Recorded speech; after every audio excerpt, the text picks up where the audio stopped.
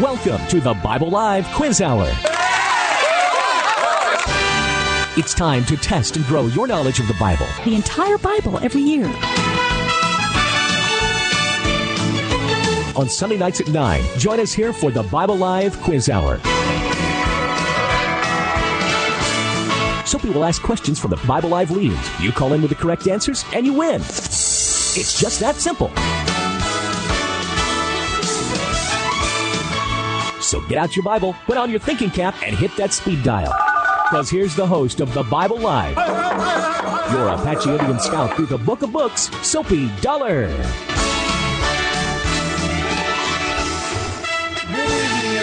Thank you so much. Never can thank you enough, but that's not going to keep us from trying.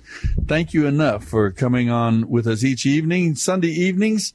I hope you've had a great day with family. I hope you've had a great time with your church community. I don't know how you're able to meet or how you're meeting.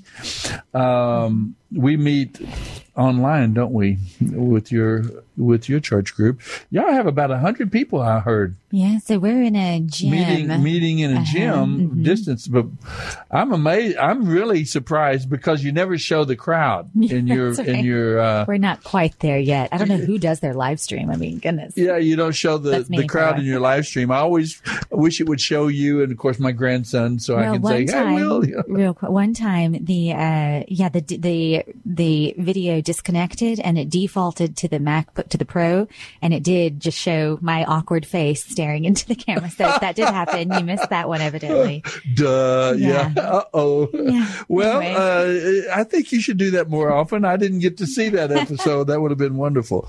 But whatever, folks, however you're meeting, if it's virtual or if it's in person, I hope you had time with the Lord today and time with God's people to be encouraged, to be, just instructed further, and to encourage others, to let your influence pour out to other people. This is a real important time for God's people.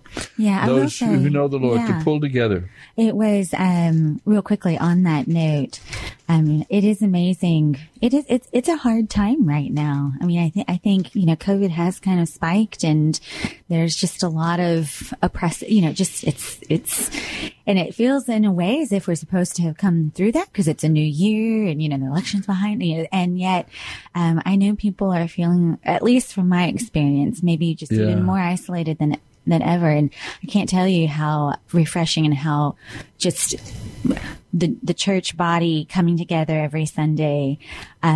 I know several people just mentioned how grateful they are for Sunday. Like they cannot wait until Sunday to be see able some folk and to fellowship and laugh and smile really to be worship. Able to reorient and to worship the Lord. Yeah. So kind of reminds me, we're in that situation. Remember the old saying about Texas, being so big, the sun has risen, the sun has set, and here we are in Texas yet. If you've ever tried to drive across Texas, that's right. It's it doesn't happen in a lot of other states where you can drive a whole full day and still be in the same state. Here we are. Still doesn't happen in Massachusetts or anywhere up there. But the season's gone. The COVID has come. It's gone by. We've peaked out, and here we are, still with it. It's still on top of us and affecting us.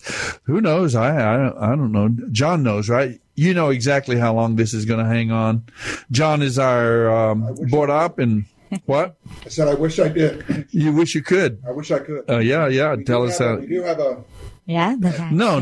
No vaccines yet. I don't know that they're available yet. They are available. Some people have got them. Yeah. Some have. So it's a matter of, I think right now the whole is just the quantity of vaccines, so they're able to distribute them pretty quickly. We're just not getting them in fast enough. Yeah. For the demand, I think the point is that they're trying to distribute them to giving a priority to the most 65 and older. Yes, the older, the most endangered of the culture. Nursing homes, yes, and of course, I think our military figures up high there. So First responders and our healthcare workers. First responders, frontline people, medical people, and I think again, military folks, but I don't know. I think some teachers maybe even might be good. Probably. Anyway, folks, I hope that you're having a good time with your church family, at least, whether it's virtual or any other way. We do need each other. Yeah. And not only the point of need, this is our moment. This is any moment of stress and difficulty and trial, whether it's war or physical war or economic endangerment like the Great Depression or a pandemic like this. Those are always opportunities for God's people to show forth our servant heart.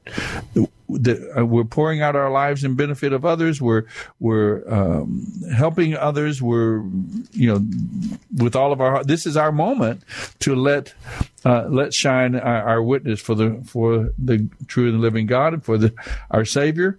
So I hope that you're taking advantage of and getting to a church experience, to experience the body of Christ and to be together. I like your congregation each Sunday, which hasn't always, in all the churches we've been a part of over the years, we've not taken the Lord's Supper, the table of the Lord, the bread and the wine. We haven't done that every Sunday in every church, but y'all do that every Sunday, and I've grown to really love that. It's touching. Well. It really is. Our church. Come to the feast. Yep. Our church right now is just doing the host and not doing the wine. Is that right?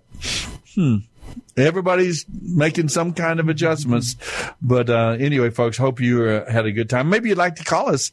If anyone would like to call during the hour, 210-340-9585. 210-340-9585. This is the Bible Live. My name is Soapy Dollar. My daughter Stacy, the second of $5, the $5 family we are. But Stacy's here with me, and we enjoy going through the scriptures every year. We make our way from Genesis to the book of Revelation and the entire Bible every year. We read it. You can go to thebiblelive.com, thebiblelive.com, and you can find there every week, Monday through Friday, we have a 15 to 20 minute reading from the scriptures, and we read through the entire Bible every year. It's a beautiful, flawless reading, and even if I do say so myself, that it is yours truly doing the reading, but we worked very hard with a lot of editing, and it's a flawless, clear reading of the New Living Translation, a good, clear, modern version of the scriptures. And we are right now finishing up what is called the Torah, the Pentateuch, meaning 5 books, the first 5 books of the Old Testament: Genesis, Exodus, Leviticus, Numbers, and Deuteronomy. We just finished reading the book of Numbers this past week, chapters 27 through 36, and we have started through the book of Deuteronomy, the last of the books of the Torah, the Pentateuch. It's a very interesting book. We'll introduce that tonight as well to you in case you're unfamiliar with the book of Deuteronomy. The name itself means second reading, or the second giving of the law. And it's not only the second giving of the law, it's the giving of the law to the second generation of the people of Israel who have come out of Egypt. As you remember, let's just go quickly. Genesis is all about beginnings. It's an astounding, wonderful book where the table is set. The book of Genesis helps set the table fundamentally about the human condition, the human situation. God's plan of redemption is set in place. The principles of that plan are set in place for us to see. Substitutionary atonement is the means God intends to bring about redemption, and the forgiveness and restoring of humans, fallen human beings to their rightful place of being in God, in the relationship with God. We were created by Him and for Him to enjoy a personal relationship with our Creator. And so Genesis lays out the beginnings of these and starts tracking a group of people, a people of God who know God, love God, not exclusively. They're not the only ones who know God. As you can remember Abraham comes in chapter 12 of Genesis. He runs into this guy named Melchizedek, who is a priest of the most high God. And we're not told about Melchizedek before that. So there are others who know and love God, but God chooses a man and his family and the people group to begin to work with them to develop and to put in place some barriers and some assurances, some safeguards to keep a witness of the true and living God in the world. As the population of the world expands, this people group being there, he is continuing to reveal himself to them and work with them, and God expands also the revelation of himself. I don't know if I've ever told you that, Stacy, that if you look at clearly from the Bible, there is one redemptive plan. There's one God, one Savior, one Redeemer, and God is. But the revelation of that plan, the details of it, how it's working, is rolled out over centuries, right? And increasingly, and if you look at it, it increased at the same.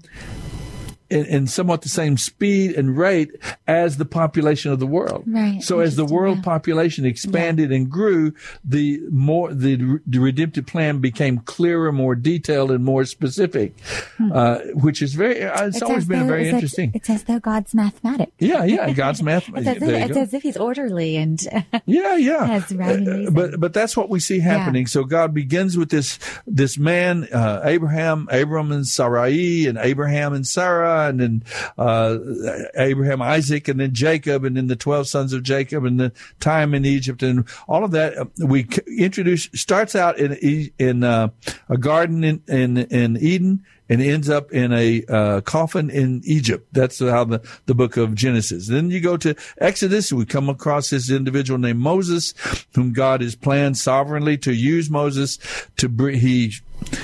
He lives 40 years in the palaces of Egypt, 40 years out tending sheep, and then raising a family, and then 40 years leading the people of Israel as they come out of bondage and slavery. 400 years or more in bondage and slavery in Egypt. And then they come out of Egypt. They camp for a year or 13 months at the base of Mount Sinai, and then all of that in Exodus. Then Leviticus, there's a great deal of information about worship, about the priesthood, God, because the foundation of this group, the thing that's going to bind them and going to preserve them and keep them is their relationship with God. And so they receive, as we've said, there was some nation building going on in there at Sinai. And we sometimes wonder why all of these laws and these dietary laws and the unclean and clean and this, that, and the other. Some of them we can make logical sense of. Mm-hmm. Some of them were simply to set them apart, so that they would have a distinctive practice, a distinctive experience as a people. But it was all around their understanding of God and their relationship with God as a society, as a culture, because God was investing a great deal in this people. Right. Not only in them, they were the people of God. Right. This was not an ethnic or a racial grouping. This was people who believed in and followed after the true and living God, the God of Abraham, Isaac, and Jacob. And I think a lot of that, and a lot of it goes to holiness. Holiness as the theme. So but not only of the individual holiness, right? But holiness, but family holiness and wholeness, right? Family integrity, because that's the basis of any society, right. And then the social or the national network, because that is who God is. Yes. I mean, God is completely set apart, holy, and also wholly relational and perfect as a triune God. And I like the idea of holiness and wholeness at the same time, because again, God's purpose here is to preserve them. Yeah. And we see that Genesis, Exodus, Leviticus, and all of these, there are times when God lays out blessings and curses. These, if you'll follow, if you'll obey, if you'll trust me, this, you're going to be long on the earth. I'm going to be able to preserve you as a people group. In the book of Exodus of the 10 Commandments, which are reviewed for the second time here in the book of Deuteronomy. But in the 10 Commandments, there's only one of the commandments that has a promise attached to it, clear promise. And that is the one about you should honor your father and mother. You like that one, don't you? I do. You got the benefits of it in both ways. You didn't have a father. I didn't have a father and mother that I had to honor when I was a kid. I was an orphan, for those of you listening. So, you like born out of birth, abandoned at birth, passed around to 16 families before I was 6 years old, and then put into a home for homeless and delinquent boys when I was almost six, and for 12 years raised there, and 400 brothers, hair-legged guys riding the horses, milking the cows, slopping the hogs, doing the cowboy thing up in West Texas. So I was an Indian and a cowboy. Yeah. It can be done. But anyway, the idea, though, is that honor your father and mother is the only one with the promise, because and we could talk about that a little bit tonight, that honoring authority and respecting God and a power beyond ourselves, an allegiance beyond ourselves is kind of the essence of one of the defining characters of believing in God and following after Him. And we have who do we first learn? Discipline. Who's the first one that ever tells us no as a baby? Right. We go, no, Johnny, don't do that. And we go, huh? What was that? I don't know that word. What is that word? No. But honor father and mother. Yeah. So anyway, we see these Genesis, then Exodus, they come out. Leviticus is about worship, about holiness, about God is teaching them to come out, be you separate, says the Lord, as I am holy, you will be holy. I will make you holy. That's His plan. You see, some people take that as a command. You will, even as I, the Lord your God, am holy, you will be holy. But it's a promise. That is God. He's going to draw out a people for Himself who voluntarily will decide they want God, they desire God, to trust God, and God is saying, I'm going to make you holy. And that's what God is doing through the cross of the Messiah, through the atoning work of Jesus on the cross of Calvary, and then through the working and presence of the Holy Spirit. He is working to in our hearts to change us and transform us into holy men and women. So that's Genesis, Exodus, Leviticus, and the Numbers now. We finished it up this past week, is all about the people of Israel. They left Mount Sinai. They have the laws that they're supposed to go up and go right on into the promised land, but they don't. Their faith gives out. They don't have the courage and the faith to do it.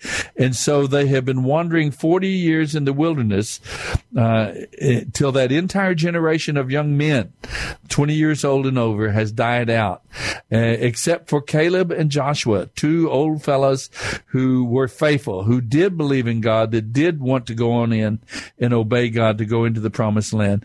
And they survived those 40 years of wandering in the wilderness. And that's where we finished up this week. Numbers chapters 27 through 36. We see the final wanderings, the final experiences. There's some things that we could point out. Moses at this point now begins to think about his retirement, and he understands that he's not going to be going into the promised land. He asked God to appoint his replacement, someone who would lead Israel in battle for the promised land, and God chose someone. I mentioned Caleb and Joshua. Joshua is chosen to be the new leader that would take the people of Israel into the promised land. And so they have some final experiences. that they look at. Let me see. I'm trying to look through some of the notes that we've made. We could talk a little bit about Balaam, their final battle with the Midianites. Israel defeated the Midianites ultimately, but they remember Balaam was this sorcerer, this seer, this prophet, if you want to call him that. And it sometimes it appears very clearly he knows the true and living God, and he respects God, and he tries to listen to God, he's hired to come over and curse Israel by the king of the Moabites, and he won't do it. But in the end, he tells you, I can tell you how to defeat the Israelites. All you got to do is destroy their morality, destroy them spiritually, morally. And that's their point. That's their strength. And boy, we could learn from that, couldn't we? You know, it's not about armies. It's not about wealth. The core of their strength was their morality. And it reminds me, what's that French historian that said about America? America is great. De Tocqueville. Mm-hmm. America is great because America is good. Mm-hmm. And if she ceases to be good, she will cease to be great. Mm-hmm. Oh, I'm praying we're not looking at that process today in our nation. But then here we have that strength, and Balaam then leads the people of Midian, the women of Midian, to go and seduce Jewish men, not only into perversion and into immoral sexual action, but also drawing them into worship Baal, because in those religions, these perverse, terrible, corrupt religions of idolatry and false gods and so on, man-made religions of Canaan that people had, they were closely tied together, almost all of them, with sexuality. Mm-hmm. There were rituals for their crops, to make their crops grow, and so on. Rituals, I forget the word I'm trying to get in my mind there, but all of this was tied together. That's why in the practice of their religion and worship among the Israelites, there was strict, very clear separation, never to introduce sexuality into the worship experience. And very, very clearly, and even to us as believers today, even from the New Testament, we can see that it's a very dangerous thing. And so Balaam then gives them instructions, and they do indeed are able to corrupt and have an impact on the people of Israel. But then the Israelite warriors are sent into battle in chapter 31 of Numbers. We read it this week, and they did indeed have a great victory. And they didn't lose themselves. Not one soldier was killed in that battle. It made me think of our war in the early 90s with Saddam Hussein and so on, that where we went so many days and weeks with no injuries, no deaths at all. And that would have been even more amazing in the days of this hand-to-hand combat in that era. And so you read about that in chapter 31.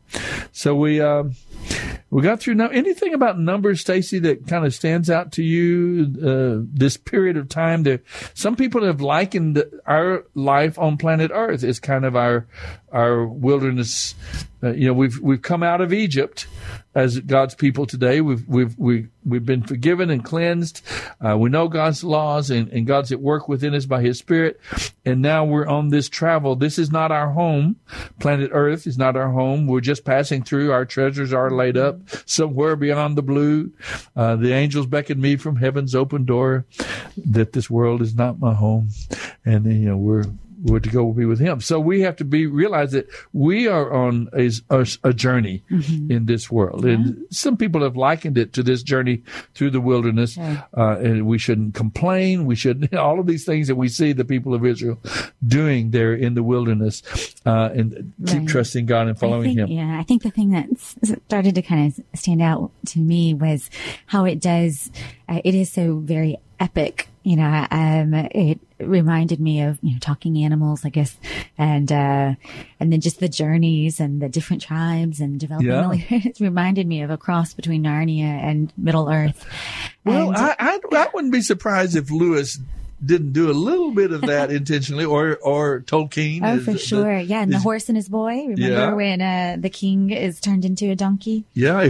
If you haven't read the Chronicles of Narnia to your children and grandchildren, folks, you got to get that series. It's 7 books, right? Mm-hmm. And they're not necessarily in chronological order. It starts out, and then later on it goes and gives you some of the opening characters are developed and so on. But they are just a delightful series of books. He wrote it to his niece Lucy, is that right? And the key character of the Narnia, the children of Narnia, one of them is named Lucy, our favorite, right? So anyway, if you haven't read those, you'll really, really enjoy them, and they do a great job of explaining and giving a context, a fun context. And as always, the books are so much better than the movies. The books are indeed better than the movies, and you can cuddle on the bed at night as you read it to them. That's a good thing. You enjoy it.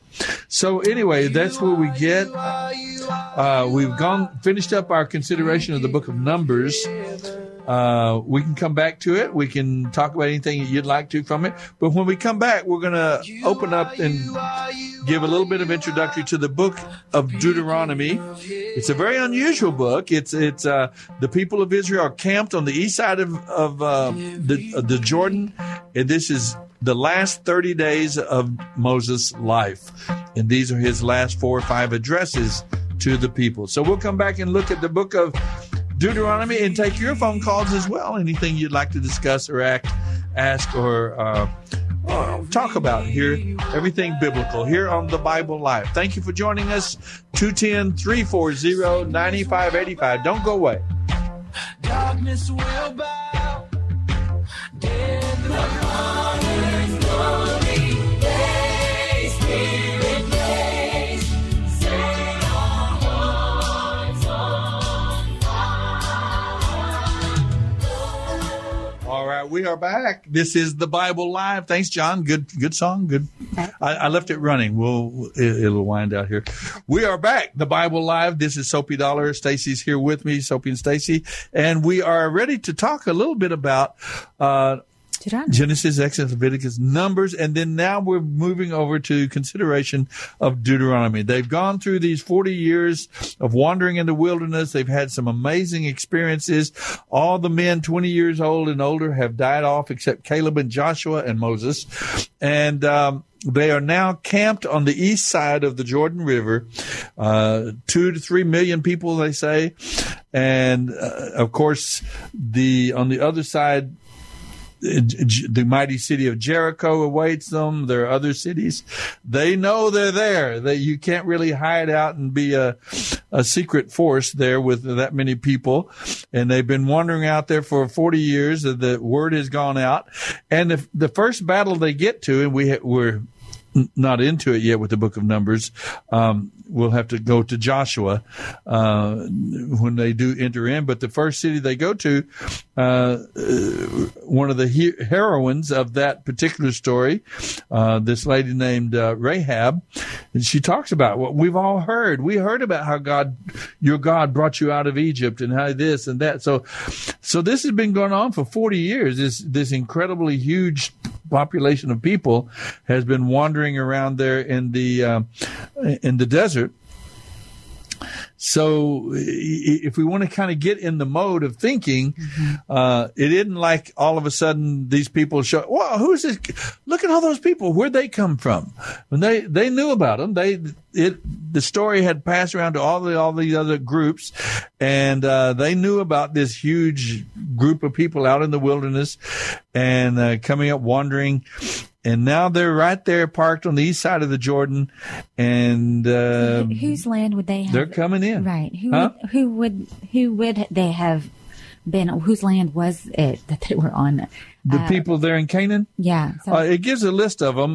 The Canaanite, the Hittites, it gives Jebusites. Jebusites, for example, their key city was Jerusalem. Okay. That's Yeah. Their key city. There are a number of groups there in Canaan. They were historically and people have done archaeological digs and know about the history of that era. They were uncommonly perverse, corrupt, cruel, a level of cruelty that you wouldn't believe with each other. Their gods mirrored them. Their gods were also cruel and wicked and corrupt, which is kind of an interesting thing. That it really is amazing. People tend to take on the character of the gods they worship. Yeah, it is amazing that they survived that whole time. I mean, the 40 years. Yeah, really. I mean, being surrounded and they were. Yeah, they were surrounded by enemy people groups. I suppose, though, that there just aren't that many people who live out in the middle of the desert, which is probably working in their behalf. And the fact that God had given them manna and quail, they had learned to live off of that land. They did have some run-ins with the Edomites, and it tells about some of those. And the Moabites as well, the Ishmaelites, they're called. Remember, Joseph was sold into slavery by his brothers to a band of Midianites from that region, and Moabites as well, a caravan of Moabite traders. So, yeah, they're there. And I guess if they were just a little group of 15 or 20, 50, 60, 80 or 90 people, they would have been easy pickings. But you get 2 million people together, and I guess they had 603,000, over 603,000 men of warrior age, 20 years and older. So they were definitely a force to be dealt with. But all of this time, God was leading them, teaching them, guiding them, correcting them, training them through their leadership, Moses. And we saw, as we talked about last week, all the experiences of the book of Numbers, the jealousy, even Miriam, Moses' own sister, and Aaron, his brother. They had their problems. The priesthood had their problems. The leader, there was jealousy about his power, the influence that he exerted over the people and all. So, complaining about not enough food and not the kind of food we like and all that sort of thing. So, yeah, it's very human. You read the book of Numbers and you'll find yourself in there. You'll find, we as God's people today, we still make some of those same mistakes. And of course, that's the value of reading it is in our hearts and lives as we mature and grow to become, the people of God, that we can be what the Bible calls salt and light in our society, in our culture, because the same principles that God puts into place with the people of Israel about to preserve them and keep them. Remember, all of these laws, folks, all of these rules and laws that God gave to them was so that they would have a unique identity. Their lives would become identified as individuals and, of course, as a society by their worship of the true and living God and their relationship with Him. And that's what our desire is, to be that way as well.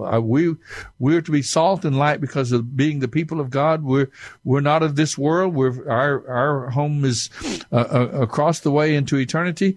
And here we are representing the God, giving a witness of the goodness and grace of God to folks who don't know Him, and in helping others. That's our desire. Just what God is doing now through the people of Israel. Now they come on the east side of the Jordan, and they're going to be there for 30 days. This is the last 30 days of Moses' life. This is the last 30 days of their wandering, 40 years, and they're going to cross over that river. There's going to be war. They know it, so might as well get into the attitude.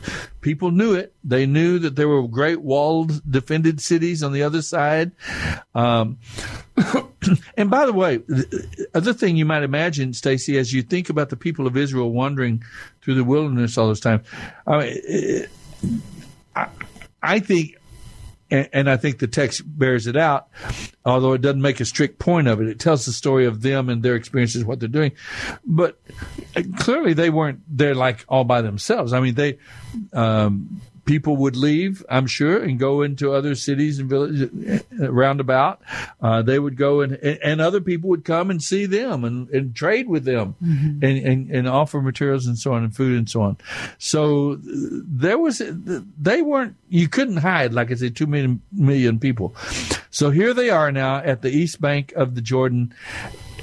Moses is going to give them 4 or 5 speeches. He's going to speak to them, and this is going to be, it's called Deuteronomy. It means the second law, or the second giving of the law, and the giving of the law to a second generation, a new generation of Israelites who had not been there coming out of Egypt. And they had to hear the laws of God repeated and explained again from Moses, the great Moses himself. So that's what we're going to be doing for 30 days, and then Moses will die, and Joshua will lead the people of Israel into the promised land. We read this past week chapters 1 through 6. And this is the most quoted book in the New Testament, by the way. The book of Deuteronomy is, although there's, you have to realize, folks, the New Testament, what is it Mom says? The Old Testament, in the Old Testament, the New Testament is hidden, concealed. Uh-huh. And in the New Testament, the Old Testament is revealed. Right. And they're a matched pair. Yeah, they're a matched pair. In the light of the New Testament, in the light of Messiah having come, we understand far more completely and better now the experience of the people of Israel, even than they did. Of course, they understood what they understood, and they understood a lot more, I think, than sometimes we give them credit for understanding. Yeah. They knew about the covenants with Adam, later on with Noah, with Abraham, the Abrahamic covenant, the Noahic covenant. They knew about the covenant. They knew that they were God's people. They knew about the covenant, meaning the treaty or the contract that was made between them as a people group, the particular people group, and God, the true and living God. So they knew, and they had details about God's plan, all wrapped up in the sacrificial system. And the tabernacle that they built is all full of symbolism and characteristics of that relationship with God. And so they knew, but we see it so much more completely now because of watching their experience. And so the book of Deuteronomy comes. Moses is going to speak to them and repeat and reveal God's laws to them one more time. He's going to use, I've heard, now there are different readings on the book of Deuteronomy. One of the things I've read is that the book of Deuteronomy is written in the format of a treaty between a king and his conquered vassal state. And that would be something, of course, that Moses would be well aware of, as having grown up in the palaces, been educated in the palaces of Egypt. And so Moses could have definitely done that. It usually begins with a review of the history of the king with the people of that who will become his people, and then terms are laid out and the consequences of if you obey or if you disobey, if you break the covenant, what will happen, and so on. Those are aspects of the book as well. Some people say it's written in that format, or the format of a will, a last will and testament that God, some people think of it as Moses' last will and testament to the people. But however we look at it, those are the different parts. You had seen some parts of that as well earlier, when we were talking. Right. Oh, okay. You had listened to that online. You can go to, what is that you listen to? Oh, Bible Project. Yeah. The Bible Project. They'll give you a good overview of almost any of the books of the Bible. It's a video and they'll do it's graphic work. It's really well done though. Okay.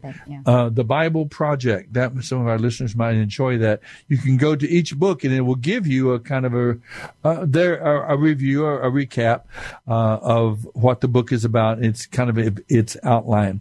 So we get into the book of Deuteronomy, and the opening chapters 1 through 5 is a little bit of a review of the experience that, God and this people. So he reviews and goes back and reviews the history of Israel's God revealing himself to the people of Israel, Israel's rebellion, Israel's many failures, but God's patience, God's grace, God's forgiveness, in spite of that, and how God nurtured them and kept them and walked with them through those brought them out of Egypt and through those many experiences. It picks up with the review there, picks up when they leave Egypt. I think at the first Passover, and then it goes on through the time at the base of Mount Sinai, and then through their wanderings as well. Let me see here. Our phone number is 210-340-9585. 210-340-9585. So if you'd like to give us a thought about, in particular, what I'm kind of focusing on with this second giving of the law is for us to realize, I think it's important for us to realize why, it's crucial that we realize why God invested so much time and effort in training and in teaching the people of Israel, giving them his laws. Sometimes we think of laws as being limiting and as being something bad. Mm-hmm.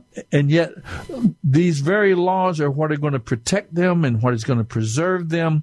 And we need to understand that's God is doing some nation building here, and these concepts and these learning how to treat one another, and living in a society, treating one another according to God's laws. This is what would preserve them for the next 1,500 years. As they kept these laws unfaithfully and sporadically, still in all, it is these laws, and we'll see this as we go through the rest of the Hebrew Scriptures, the Old Testament, the ups and downs of Israel. It all parallels when they came back to worshiping God and following God and obeying his laws, and they get in trouble, they become under oppression, they break up themselves, it creates disunity in the nation, everything about it. But when they come back to God, or when a significant number of the people of Israel come back to God and worship God, these times there are 8 great revivals listed in the Old Testament. And these times when they came back to honor God and to obey his laws, not everybody 100% ever, but when a significant consensus of the people came back to seek God and repent and turn to him, God acted on their behalf. Their nation prospered, just as he says. And we could say the same thing as Americans today. As we honor God, in God we trust, it says on our coins and this motto that so many people would like to do away with. But if we do ever, I'm not talking about just the motto, but the reality of trusting in God. You can have a motto, in God we trust, and not be living it out. And that's what we have seen so much in the last 50 years. From the 60s until now, about 60 years, that we've seen a kind of a growing consensus against God's laws, against the acknowledgement of God, against holiness and righteousness and morality and so on. And we're paying the price in our families in our communities, in our states, in our nation. And so these things that we're reading about in the books of Leviticus, now Deuteronomy, Numbers, and then Deuteronomy, these are very, very crucial to show us how important it is to acknowledge God, to honor God with our lives and as a nation, as a people group. And we'll never do it 100%. But then those of us who do follow after God, it is so very important that we become very serious about what it means to honor God, follow Him, obey Him, and serve and love our fellow men. In the last chapter we read this week, Deuteronomy chapter 6, is where we get that powerful passage that Jesus Himself, centuries later, about 1,500 years later, Jesus quotes that verse in Deuteronomy chapter 6, verse 4. He said, someone asked him, what's the greatest commandment? He said, you should love the Lord your God with all your heart, your soul, your strength, and love your neighbor as yourself. And that's a quote right here from Deuteronomy. So these are very, very important principles that are laid out for us, particularly and especially as God's people, and who may have forgotten, who may have, we doubt God's word. We change God's word. We replace His word with our opinions and our thoughts. And, we get in trouble every single time. It is an interesting thing to read this, to read this without, or to come to that point, to come to that moment where you are at the crossroad in terms of decision. Am I going to assert my will, or am I going to submit and be humble before the Lord and submit to His will? Am I going to align my heart and my will with Him, or am I going to be stubborn and prideful and rebel? And there's for me, that at that point, typically, it's somewhat painful. It's a hard decision. It's not an easy thing. It's stressful, no doubt about it. It's stressful, and it's a hard, and our flesh and our human, we want to take control, and we want to try and fix, and we want to try and assert our own justice. And so it's a hard thing. And what always, my sort of guiding, it's always right back to the cross. I always go to the cross and what He did there, and that immediately dispels my fear or my anger or because He did. How can I not trust Him? How could I not? He laid down His life, so it's an interesting a cross experience. Yes. Mm-hmm. And I guess I don't know if this would be my question to you or to anybody listening, is what do you think their relationship and their revelation of who He is, how did they work through that crossroads? When they approached those times of temptation to rebel, or the desire to, was it the manna? Was it just His faithfulness? Was it Moses? And I guess maybe that's what Deuteronomy is all about. Moses saying, he promises, he maybe it was that path, that blood. He came and He walked between the broken, and maybe that's what they had to constantly return to, was He promised, or return to the fulfillment of the promises up until that point. Well, it's very clear. It's very clear here that the people of God are not going to operate in a bubble. Right. That's very clear. One of the things very clear from the outset is that God's plan of redemption for humanity is one in which He is calling out a people for Himself on planet Earth, within the reality of us, where we live in a closed system. Right. God doesn't come and directly intervene in every given moment and solve every problem. But we live in a closed system that is ruled only by morally neutral natural laws, and these morally neutral natural laws apply to everybody, saint and sinner alike. In other words, a bullet doesn't turn into a marshmallow just because it's going toward an innocent child. So good things happen to bad people, bad things happen to good people. And so we're living in a world where, as God's people, we're going to have to, it's a, what do you call it? I'm trying to think. It's a war. It's a battle of worldviews, actually. Yeah. Are we going to acknowledge God, and ultimate reality is there, and therefore bring that to bear the way we live here, or essentially is this going to be all there is? And And what the interesting thing though is that often that battle of worldviews is not external. It's often an internal one in our Well, it comes down to individual life, and have you noticed this, Stacey? The ups and downs of Israel, almost always, any progress or any learning experience is almost always, and it's sad to say in a way, is precipitated by a failure, by defeat, by a threat,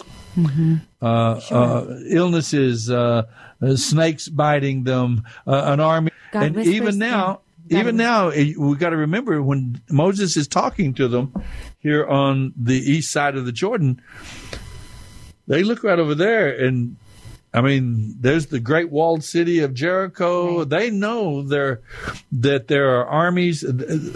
People are going to die. Right. You know, they're going into war. Pain is God's megaphone to rouse and maybe the deaf that's world. where we are most teachable.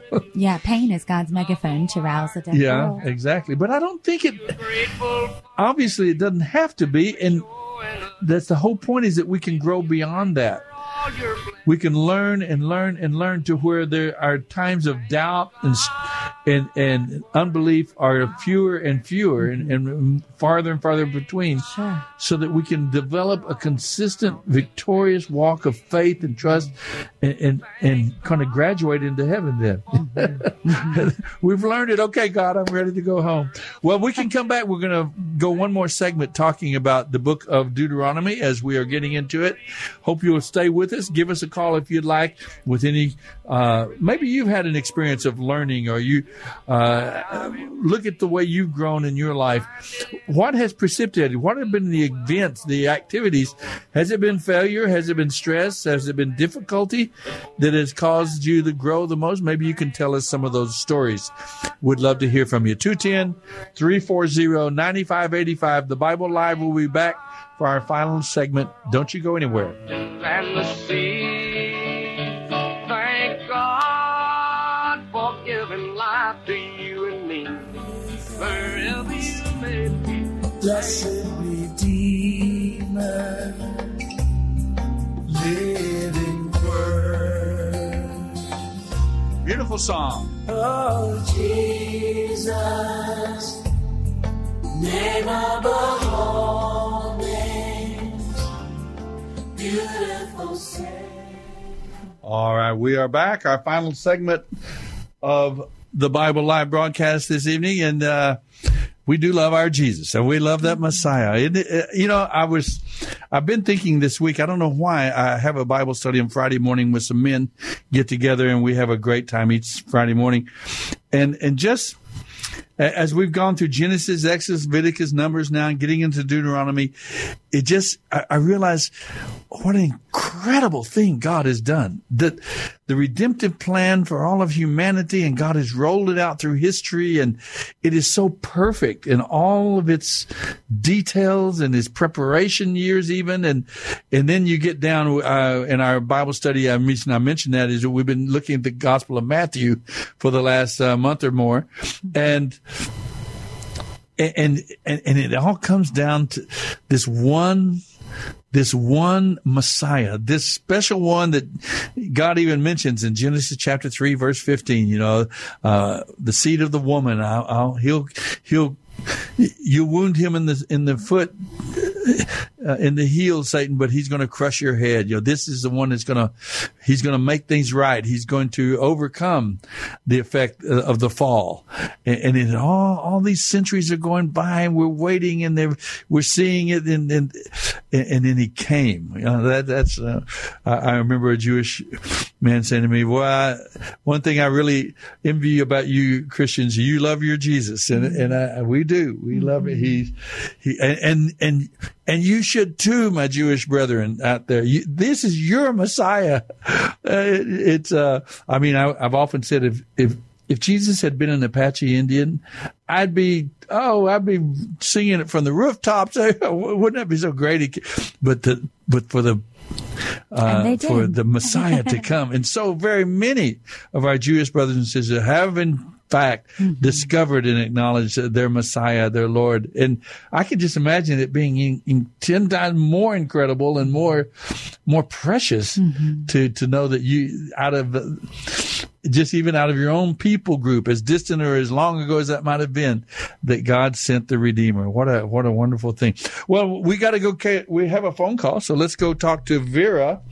She's calling in, and I'd love to hear from Vera, her comments maybe about the book of Numbers, about this idea of how we grow. Vera, good to hear from you. Thank you for calling. Yes. Do you think maybe the stress and strain of the coronavirus might even somehow influence some of us believers to start believing and more consistently? So. I think, what was so odd, when I called you last, I thought I was completely over the virus, okay? And then I was kind of set back, and I think God uses things to slow some of us down that seem to try to run ahead of the Lord. Do you know what I mean? Yes, I do. Running ahead of the Lord. I think that's one of my specialties. Specialties. I do that a lot, and having to learn to slow down and wait on the Lord. Exactly. And taking everything into prayer with thanksgiving is something else we've learned.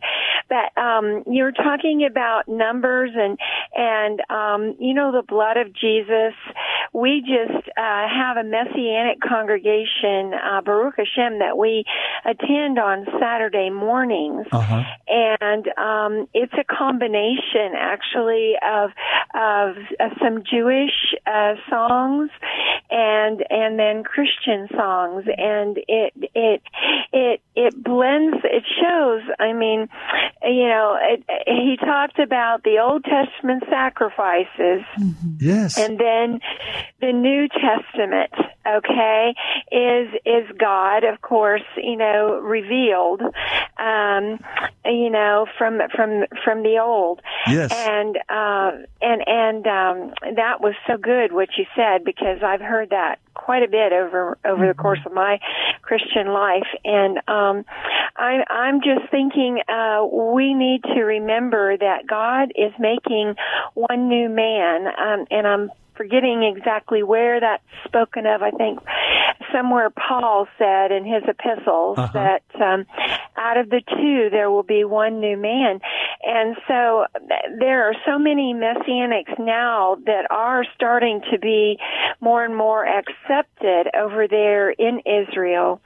And we get a brochure called Teaching from Zion. And it was excellent about the plagues and everything that happened to the Jews as they, were getting ready to leave Egypt, and they didn't know how, but God was working it out.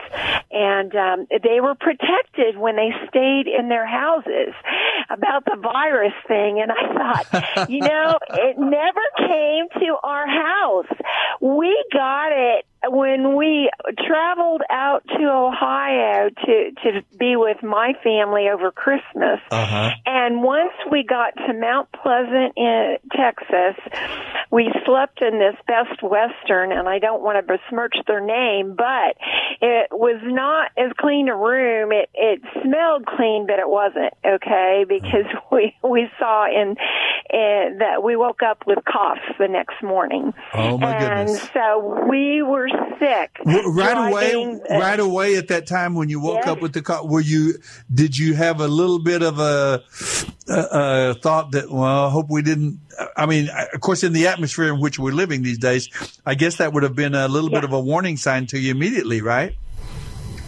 Yes, it kind of was, but it was starting to rain when we bedded down, and I looked. The Lord prompted me to look at the filters in the heater, heater air conditioner that they have in the rooms. I see. And they were black. Oh my goodness! And so I don't know if it was just pure mold or from smoke gone by, and they were apparently never cleaned. So I cleaned them in the bathtub. I mean, this is mundane stuff, but, God tells you what to do. But in spite of that, I woke up with a cough, and then my husband wasn't sick until we reached home, and he went straight to bed. And so it was this entire month, because we returned the 31st, and we were sick all the 1st until just this last week. Well, your experience is, thank you for calling. Your experience is very important to us these days. We don't have enough, we don't hear enough from people who've actually contracted the virus and then have lived through it and overcoming it. And yet, so what has it been like? For about a month, you've been going through it, and to the extent that you felt like at least a week or two ago that you might have now come out I guess they say it has a 2-week incubation period for it to begin to show its symptoms. It's what I understand. Something like a couple of weeks before you really. For everyone, see, we didn't even know if it was actually the COVID-19 or not. But when I think about it, my niece, whom I hugged at Christmas, she worked in a COVID unit at the hospital. I see. But of course, she said she came home and, disrobed, took a shower. She was very, very meticulous about taking care of herself so she wouldn't transmit anything. But who knows? It could have happened on the 24th or 25th of December, and then it didn't manifest until the very end of the month.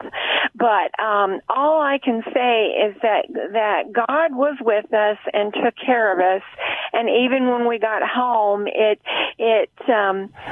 we called our kids, and they were very gracious and helped us and got us some groceries and things. Sure. The first 2 weeks of January were horrible. We were so exhausted. All we wanted to do was sleep and drink water. I see. We weren't even that hungry. It was sleeping and drinking water. And our daughter in Ohio that we stayed with, she told us, "Oh, guess what, Mom? The day you left, I lost my sense of smell and taste." And I said, "Oh, well, that's interesting. We didn't." And that's how she knew that she had come down apparently with it, and they quarantined her from work for 2 weeks. I see. But we just quarantined ourselves at home. Yeah, good for you, Vera. I'm so glad you did, and I'm hoping you felt like you maybe had come through it and seen the worst of it, but now you say you're getting a little bit of it's not over and completely gone. Were you ever at that point where you couldn't breathe? You have to go slower. No, I had no problems with breathing, none whatsoever. And that's what's so strange because, see, I didn't really have it tested. I had a friend said, "Why don't you just go ahead and get tested?" You know what people don't realize?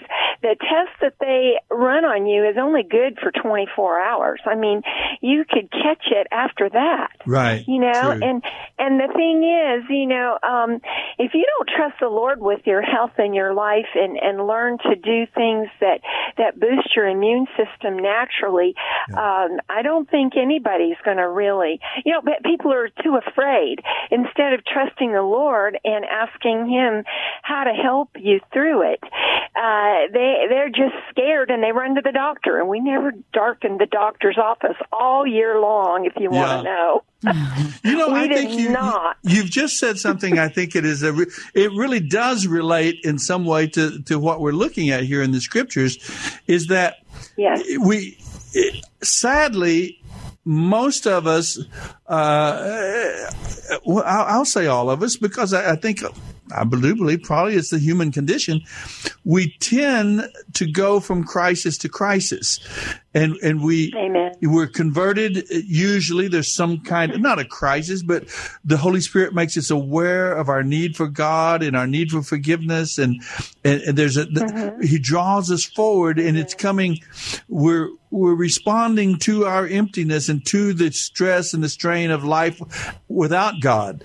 And so, and unfortunately, as believers, we tend to focus more on only when we get sick. Oh, now I'm going to, but I think what God is trying to tell the people and establish here in the book of Numbers and Deuteronomy with the laws of God is that we need to live, as you just said, have a good diet, take care of ourselves, exercise ourselves and our minds and our bodies, and be active doing good, holy, God-centered things. And it doesn't mean that we'll never get sick, but we will be less likely because our immune system will be built up, stronger, more able to resist. There is a good sort of a parallel, I think, to what the laws of God are for in our lives. There's no part of our life that is just ours. In other words, there's no part of our life that should not be touched by God's hand and by God's. We are His. Right, and we are His. And it's continual. It's not just when we get into a crisis. Right. But I like it. I think that's a very good, what you shared tonight has been interesting, of course, to all of us in these moments, but it's also got a good application there from the scriptures and your admonition there to take care of ourselves and be exercised and eat well, healthy foods and so on. Will be all that is like the laws of God. There will be a preservative on us instead of just going from crisis to crisis. And He gave us the herbs of the field. It tells us in there in Genesis. Yeah. And the herbs, there are so many wonderful companies that I believe God has raised up with herbal products that are so healthful for us, because the food, that we're eating daily is over processed and, adulterated with chemicals. We're becoming more and more aware. We're becoming more and more aware of that. And that's what I was saying is that maybe that's a good thing that might come even from this crisis, is that we need to keep an eye out for our ongoing health needs and our diet, our exercise, and not only physical, but our hearts and minds as well. That's what the laws of God are all about. Thank you, Vera. You made a point you've made a point that we've been searching for all evening. Yes. Vera says it. Praise the Lord. Very good, I kept wondering whether I should call or not. Oh, I'm so glad you did. I'm just so thankful that you're there, because I remember years ago, I just want to praise you for your sending me, I think it was Bible Live on CDs many years ago, because I answered questions right, 4 or 5 questions in a row right, and I got, wow, that's the first time I've ever got anything for free. Well, I tell you what, you've given us something very valuable tonight for free. Thank you, Vera. That was wonderful. You're welcome. That is sweet.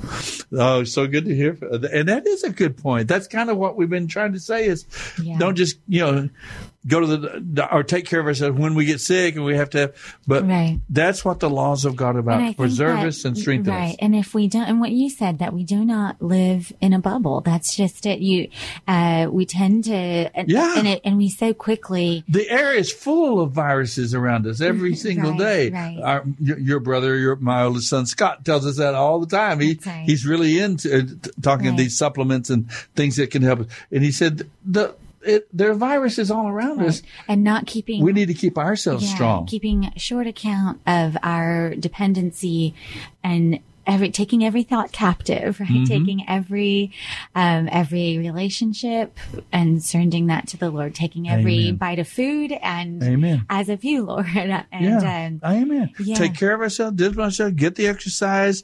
But then on the spiritual side, it means, Of course, taking care of ourselves, spend time with God in prayer and fellowship, help our brothers and sisters, spend time in worship, Right. And then be involved in ministry. Well, and then when God says go into the land, it means go into the land. Yeah. It means and when God says don't, it means don't.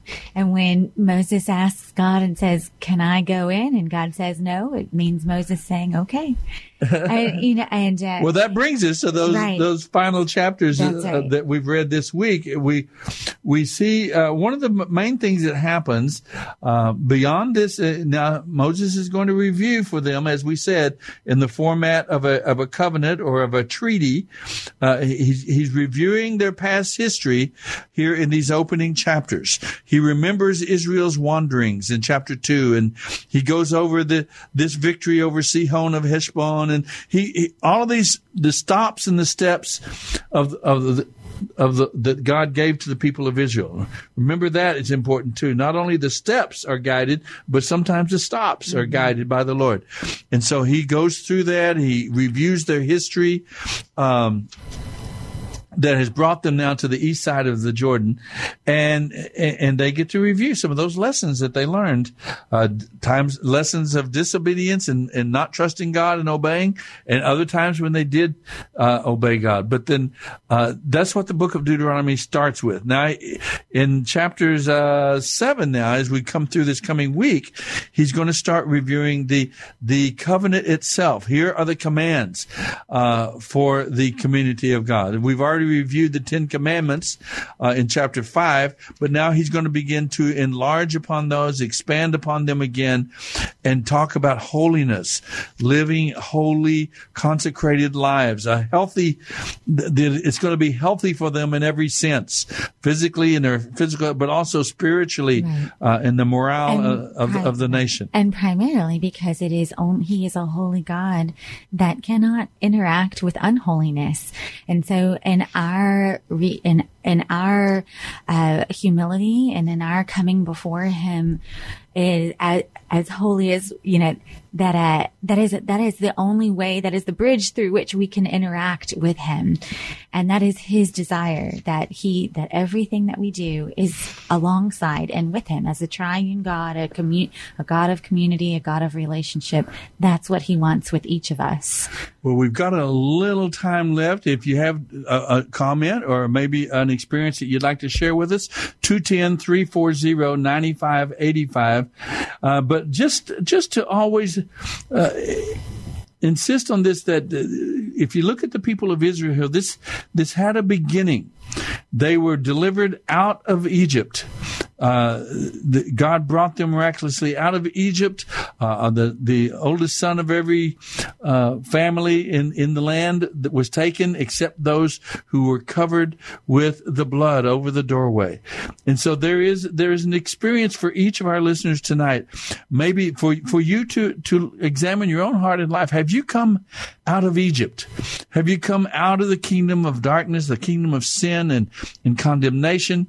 And by God's grace, by God's provision of his own son, the Lamb of God who takes away the sin of the world, have you trusted in him to come into your heart and your life? And that's your coming out of Egypt. That's your opportunity to be born again. We understand that from the New Testament language. That's when we come out of bondage to sin and darkness and come into the kingdom of God. So that's something that if you haven't done that at any given moment, there's a wonderful verse in the New Testament. There are so very, very many where Jesus invites us. He says, he came into his own, but his own received him not. But as many as received him, in John chapter 1, as many as received him, he gives the right to become God's children, even to those who trust and believe and have faith in his name. And then in the last book of the New Testament, there's this wonderful verse. Jesus says, I'm standing at the door and knocking. If anyone hears my voice and opens that door, he said, I will come in. He doesn't say I might. If you're lucky, if you handsome, if you're smart, if you're good looking, or if you're good enough even. He said, if you desire that relationship with God, I've done all that's necessary. The price has been paid. The sin has been atoned. Just open the door. I will come in and we will begin to fellowship together. I will sup with you and you with me. So if you haven't made that decision, you can do that. Right there in the throne room of your own life, you just step off that throne and say, Lord, come into my life, take your rightful place. I give myself to you. You can do that and come out of Egypt. But now we're learning now to go into, see, they came out of Egypt to go into Canaan.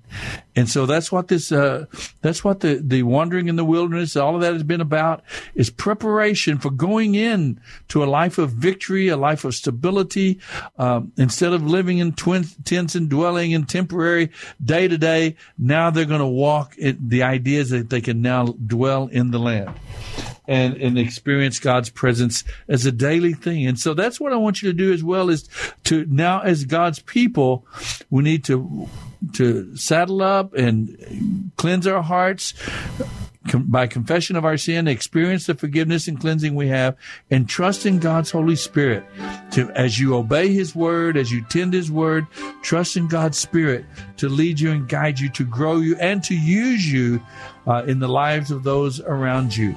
And let's stay together as God's people, get with God's people, worship the Lord, and be in His Word. We'll finish up the book of Deuteronomy this week and be back here next Sunday to talk about it with you. Thanks for joining us, folks.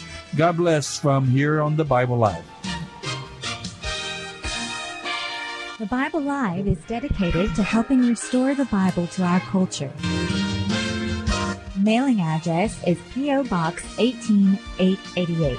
That's Box 18888, San Antonio, Texas 78218. Hear the entire Bible every year on the Bible Live, weeknights at 9:30 on this great station.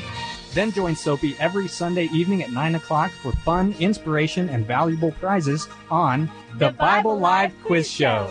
Visit our website, BibleLive.com. That's BibleLive.com for more information about SOAPY and the Bible Live broadcast. You may also order materials at the website and make tax-deductible donations to help minister to our military personnel and broadcast the entire Bible every year to America and the world.